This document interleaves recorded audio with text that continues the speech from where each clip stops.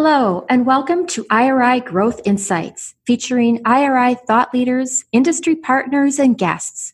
For more than 40 years, IRI has been known for its invaluable data, but these podcasts delve into the insights the data reveal to fuel market disruption and market growth for those in the CPG, retail, healthcare, and media markets. I'm your host, Joan Driggs, coming to you from IRI's corporate headquarters in Chicago.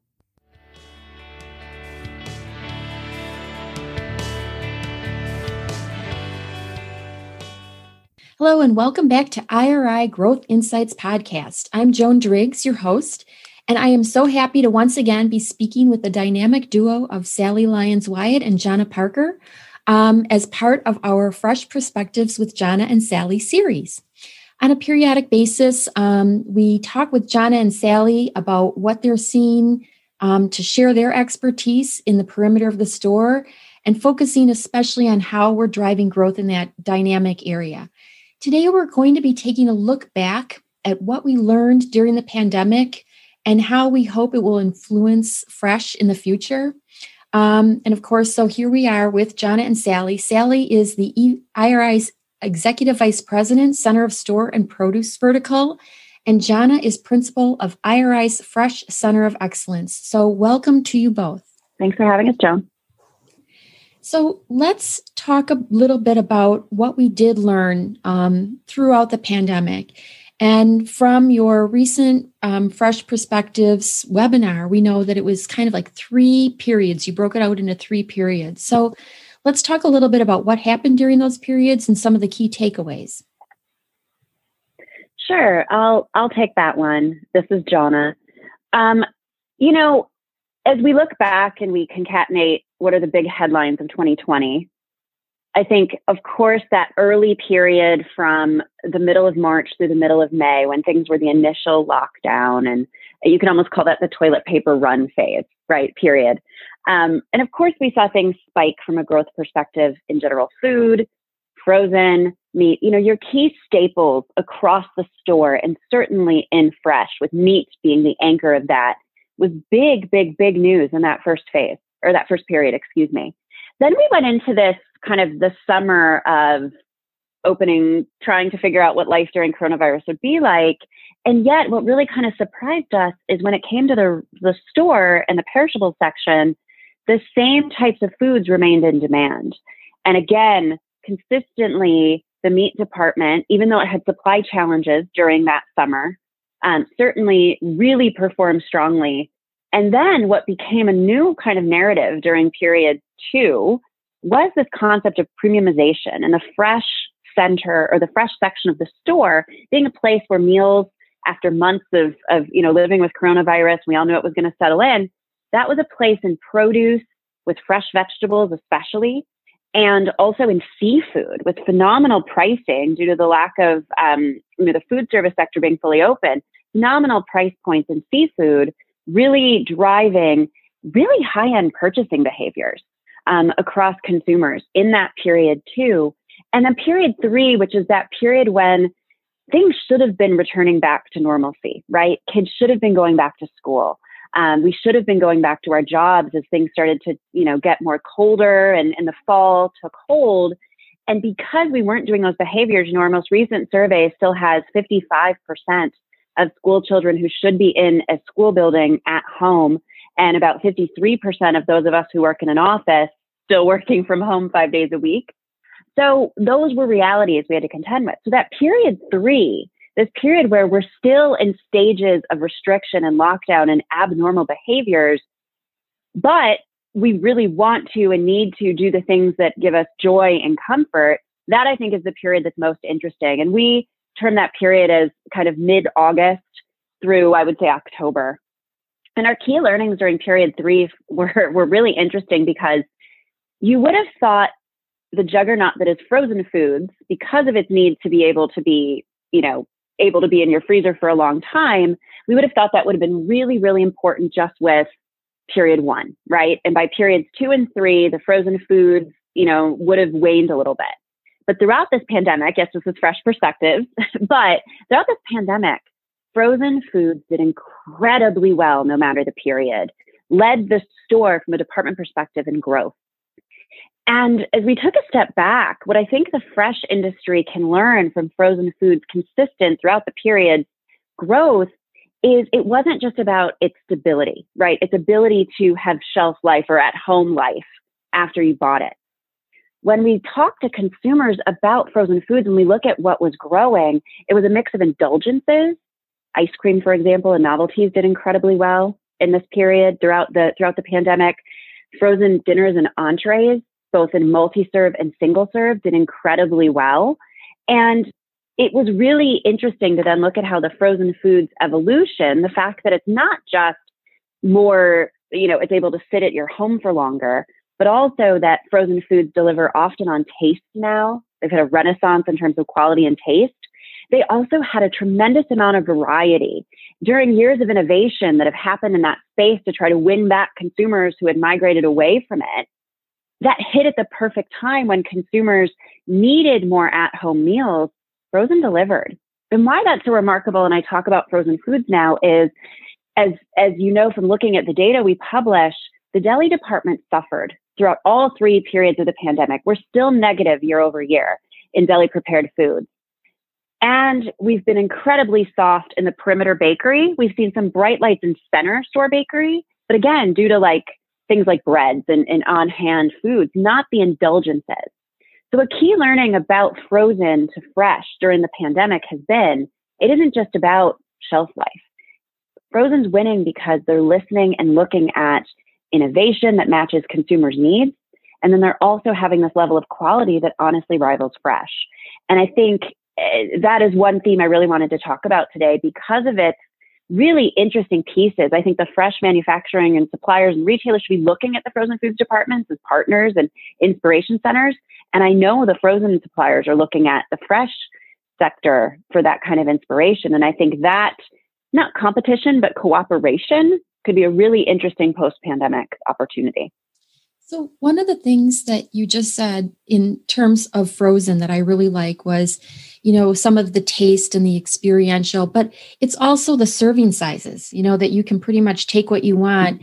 And I have seen, especially with in-store bakeries, they've kind of done a better job of half pies or slices of pies, smaller cupcakes rather than cakes and things like that. So I feel like, yep, there is some of that shift going on. But as we increase mobility, do they need to hang on to that, those smaller portions, or is this something that you anticipate will stick? Yes, and that's really interesting because previously, pre-pandemic, and I'm going back, these are adages we talk about at this high level in the food retail world, but frozen foods was known as you could get a single serve or a multi-serve, and fresh, especially in bakery, deli, and produce, was the space, and even in meat, where you could kind of curate and have different sizes because of the random weight by pound nature of the way fresh foods were marketed. But again, I think both sectors need to recognize that we are an incredibly, incredibly diverse group of households here in America. And what the bakery and to some degree the deli did learn is because of the pandemic, yes, we've seen an explosion in the bakery and in deli entertaining in smaller portion sizes because obviously we couldn't gather in big parties. We couldn't have large gatherings, so serving sizes had to shift in the bakery and deli entertaining. And what the learning, though, if we take a step back, is even post-pandemic,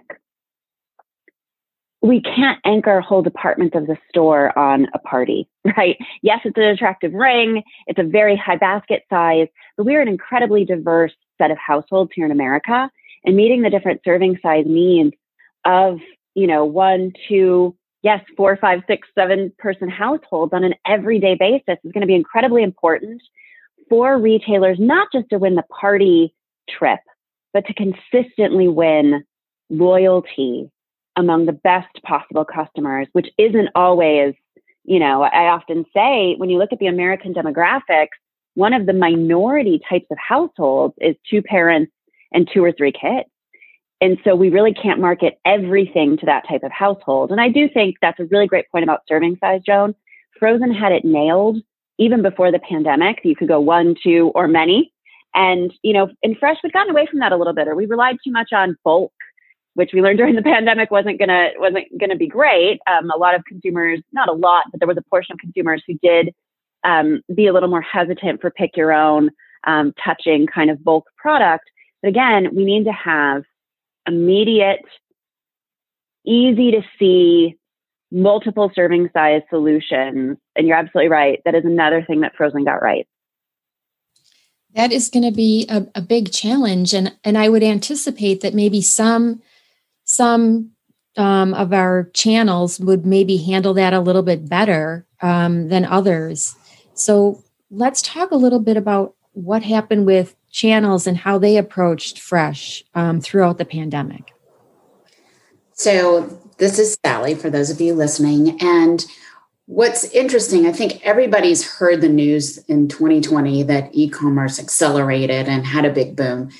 What was also part of that is that consumers embraced e-commerce for fresh, which a lot of people were like, will they, won't they? Well, the answer is they did. And part of what's happened with e-commerce is, yes, tremendous growth, but it's still a small base. You still have a lion's share of fresh being purchased out of grocery, and grocery had some great trends throughout the pandemic. We also saw the value channels like a Club or a Dollar doing quite well. So consumers are shopping fresh, and they're shopping fresh across many different channels, which I think is really talking to the relevance of fresh and the importance it plays in the American household. Where I do think 21 presents a big opportunity is those search engines, because no matter if you're brick and mortar and you have click and collect, or whether you're a pure play online, or whether you're providing a solution set, the search engines really have not caught up with what consumers are looking for. And it could be as easy as, hey, I'm looking for vitamin C. Well, the things that come up are supplements most of the time. Maybe you'll get an orange juice, right? But very rarely do you see the produce that really align with vitamin C being in that pick list on the search engine. So there's this huge opportunity for the retailers and manufacturers that supply retail with an opportunity to ensure that as you are putting products into the system, that you also put in some of those key attributes that consumers are looking for. Now, with that said, I will switch to something where Jonna was talking about, and it's zeroing in on what Frozen does well. And they were able to put together either a meal or a side dish, or even solutions for consumers that were cooking and they might want to have the vegetable mix for a stew, or they want to be able to have, the fajita add-ins, right, to the meat. They did that well. We do see some retailers. So I'm going to say there is a segment of retailers that also do that well in the fresh area. But when you're online, and I am talking about as a personal consumer, that when I go online and I'm looking for those solutions just so I can get them, I can't find them. Now, some of it is in fresh, some of it is it's just not available to be done online. But that is a huge opportunity.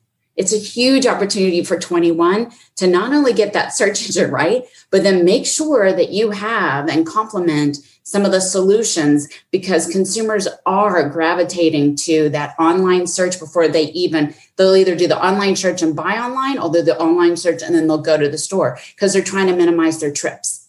And that's not going to ease up as we go into 21. I do think that that's going to be something that sticks with consumers. I couldn't agree with you more. And I do think that because you have talked about this a lot, I really admired some of the work that you have done in terms of search, some of the claims that have been missing. But right now, retailers and manufacturers are investing so heavily in e-commerce, like they're boosting everything they can to take advantage of the growth that they've seen and to keep it sticky. So some of the things, and I really like you landing on like solutions, because I think you've already done some other work here too, just around like lunch. If I recall, you did something with lunch and Lunchables came up. And I thought, man, I'm looking for mealtime or, midday inspiration. When you get tired of hummus for lunch, it's like, what else is out there? So I think that if you could give somebody three things, give a retailer or give a manufacturer, a brand, three things to think about as they expand their searchability. What is it about solutions that they can really drill into? I mean, what are the things that they should be looking at from their own perspective? So one is occasions, and the occasions have evolved. And when you think about what's going on in American homes today, you've got more kids at home doing remote learning. That means they're at home all day long. You have multi-generational households. You have consumers that are working more at home now than they are outside of the home.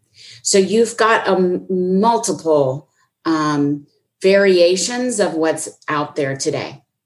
So when you are a retailer or again, a CPG manufacturer, supplier of such, and you think about those occasions, then what does that look like? So there's morning occasions. Those look different than the midday occasions, and those look different than the evening, but even the late night looks different. And it isn't just traditional snacking. What we've seen is this experiential eating, because consumers are trying to break up the monotony. They're trying to find a way to have engagement in their home like they would if they were at a restaurant. So number one would be that occasion. Zero in on what do you want to do across the day to engage the consumer to want to come and shop your store online or in person, right? What is that? So number one would be occasions. Number two is, the solutions that Jonna has talked about a lot in over the last year. And those solutions, and she talked about frozen. She talked about some of what goes on even in deli, and she was right on with that. But when you think about the solutions, then what solutions do you want to own? What do you want to make your mark on? Where do you want, when the consumer has top of mind on, I got to go do this, what do you want to be that retailer that comes to mind first or not? I would bet you do. And so figure out what that is. So occasions, then solutions. And then it's also, the third one's going to be one that more evolves. And that is this: mine social media, find out what consumers are saying, and then come in and be able to drive something new and something innovative, something that's going to be just a differentiation between you and the rest. Not many retailers are mining social and then whipping out something new. That, I think, is going to be a key marker, because restaurants are totally going to be like getting back in business. They're going to be opening the doors saying, welcome, come in. We can't wait to serve you. We're here. Well, don't miss out right now. Listen to what consumers are looking for. What are they wanting to go find, and bring that forward, and make sure they use digital and social media to help bring that home. Literally and figuratively. I love that. And it is, think about it. Restaurants especially they mine social media so well, and they can turn around offers and stuff. The agility and the speed that we've witnessed throughout the pandemic has been astonishing and wonderful for our industry. And I just hope that that's like the speed at which it becomes our new cruising speed, because we always have to be so agility. It's kind of a little deflating to be part of the CPG industry lagging behind every other industry. And we can see now that we don't have to, we can be agile. And I just love some of the changes and the agility that we've seen. And I hope it continues. I think we totally agree. But we've all been in this industry for a long time. I've had the tremendous pleasure of the overwhelming majority of my time with fresh foods. And it's the agility, and also what we learned this year would have taken millions of test and learn situations. We had things change we never would have thought would have changed, shifting from 52% of food being spent out of home, food dollars spent out of home, to 70% being spent in the home. We never would have pictured that happening. So there's so much learning and so much data at the fingertips of every supplier and every retailer now that is just ripe with insights and ripe with opportunity. And to hit home this concept of solutions that Sally was saying, I really want to emphasize focus. This can feel overwhelming to try to solve all things for all people. That wasn't the learning of the pandemic. No one, no channel, no supplier, if you look at what was successful though, there's a little bit of being that agility across all, but not everyone can be ground beef. Majority of things in the store have a focus. They have a purpose, a brand, a supplier, a department. But it isn't about them siloing down and hunkering down and saying, I'm an orange, I can always just be eaten out of hand. I think it's that idea of take your focus. It is incredibly easy, cheap now to take a look at what Sally was saying. The data exists in a really easy way to figure out what is your product bought with, who is buying your product in an incredibly addressable audience and market, and to serve them ads in digital that in 100% speaks to them in the moment. That type of learning that we had is now so attainable to go out and grow with. And that's what I'm excited for 2021. And we're already partnering with so many of our clients in that way. And I'm super excited to talk more. Somebody said the other day, just to close with this idea, somebody very, very smart said the other day, we really have to embrace the fact that the solution that's going to save the store is not more rotisserie chicken. But for decades, that's all anyone's been saying. Oh, look at the growth of rotisserie chicken. Let's just sell more rotisserie chicken. No, the solution is in what we learned this year and something we haven't even thought of yet that consumers showed us is what they want. We just have to embrace bringing it together in a new way and occasion, people, and social media mining or just consumer concept mining. It's there. Let's do it in 2021. I want to actually go back to the rotisserie chicken because I think it is almost like at the heart of what we're talking about today. And that is, it's not just the rotisserie chicken. It's what we're inspiring consumers to do with the rotisserie chicken and how we're encouraging the full plate or the snack or whatever it happens to be that has that rotisserie chicken at its core. And that's where I think we go back to some of our earlier conversations. It's part center store. It's part frozen. It's part deli prepared. It's all these things. It's like thinking about, and this kind of, I guess, is recapping some of the things even that Sally had said, that think about what it is you're trying to solve for. What is the occasion? And then, what is your sweet spot, right? One of the most incredible top-line learnings that I had in building our thought leadership throughout the year and our articles that we write with 210 Analytics, adjacency became the only way retailers were giving inspiration. I'll repeat that. Adjacency was the only way retailers were giving inspiration.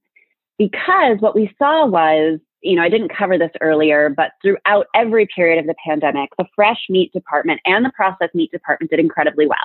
Beef, dinner sausages, and chicken consistently appeared in the top 5 fresh, highest growth foods in absolute dollar and percent change.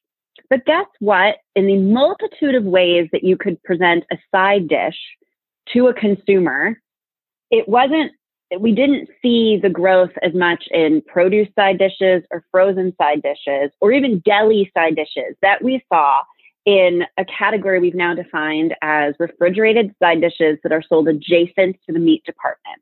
So if you're thinking about it, those are those tubs of UPC pre-packed mashed potatoes and mac and cheese that are merchandised in refrigerated cases next to the processed or the fresh meat. Those sold in a staggering amount. But remember, they were adjacent. So when someone came in and said, I have to solve 80% of my meals now at home, and beelined for that meat department and shopped around the meat department because we saw more versatility in the types of cuts that people bought. They were buying chicken breasts and ground beef and pork chops because they knew what to do with them. And then they were going, oh my gosh, I'm exhausted and I need to get out of here because I don't want to be out during the pandemic. Oh, look, there's a side dish. I'll pick it up. We could 100% do that inspiration in different ways online, in social media. We could make connections. We know what people buy together, but we're kind of forcing them into buying together with what we happen to put next to. So I think, yes, we learned and proved what we all knew. Secondary displays or adjacency is critical, but why is that the only way? So again, to bring it into the rotisserie chicken, I see similar correlations. If we merchandise side dishes next to the rotisserie chicken or sell a meal deal together, like with a carbonated soft drink or a package of bakery buns, yes. But is that really what a consumer wants? Could you imagine going into Chipotle and them saying, well, the barbacoa is next to the tortilla, is next to the pico, and that's all you get? So we need to be the inspiration, and a grocery store could be an amazing place of inspiration. And online, oh my goodness, you know, Sally's vitamin C example is huge. We should be the source of where people go. I mean, I'm the stats person, right? So I have to say, if you don't think people shop by search, consistently in our survey this year, the amazing survey we did with consumers throughout the year, every 2 weeks, consistently we were seeing rates between 58 and 70% of online shopping experiences driven through search. Meaning I have already decided that I'm going to shop my local grocer, and now I'm looking at my list, looking for ground beef and sandwich meat. And guess what happens when you type in sandwich? You get nothing like a sandwich at all. You get, you know, Smucker's Uncrustables. And I apologize, you're hearing that my children are home right now while we're recording this. So I just want to say we have so much inspiration to do around solution. Well, and you know, it's interesting because there are other areas. Like you said, first of all, you're talking about search, you're talking about, you know, online, you're talking about social. There are now things like shoppable recipes. People are out there looking for inspiration, and it's like, wow, what a great partnership opportunity with some of those shoppable recipes, both for in-store and online. And we know too that with this adoption of e-commerce, that as people continue to build their lists online, that becomes one of those fixed behaviors. You know, it takes an average of 66 days to create a habit. Well, we've been in this pandemic for, you know, well longer than like the high end of how long it takes to form habits. We've got new habits. And you can be part of that solution, I think is what we're saying. So as we wrap up, I just want to highlight a couple of the things that I heard today from you.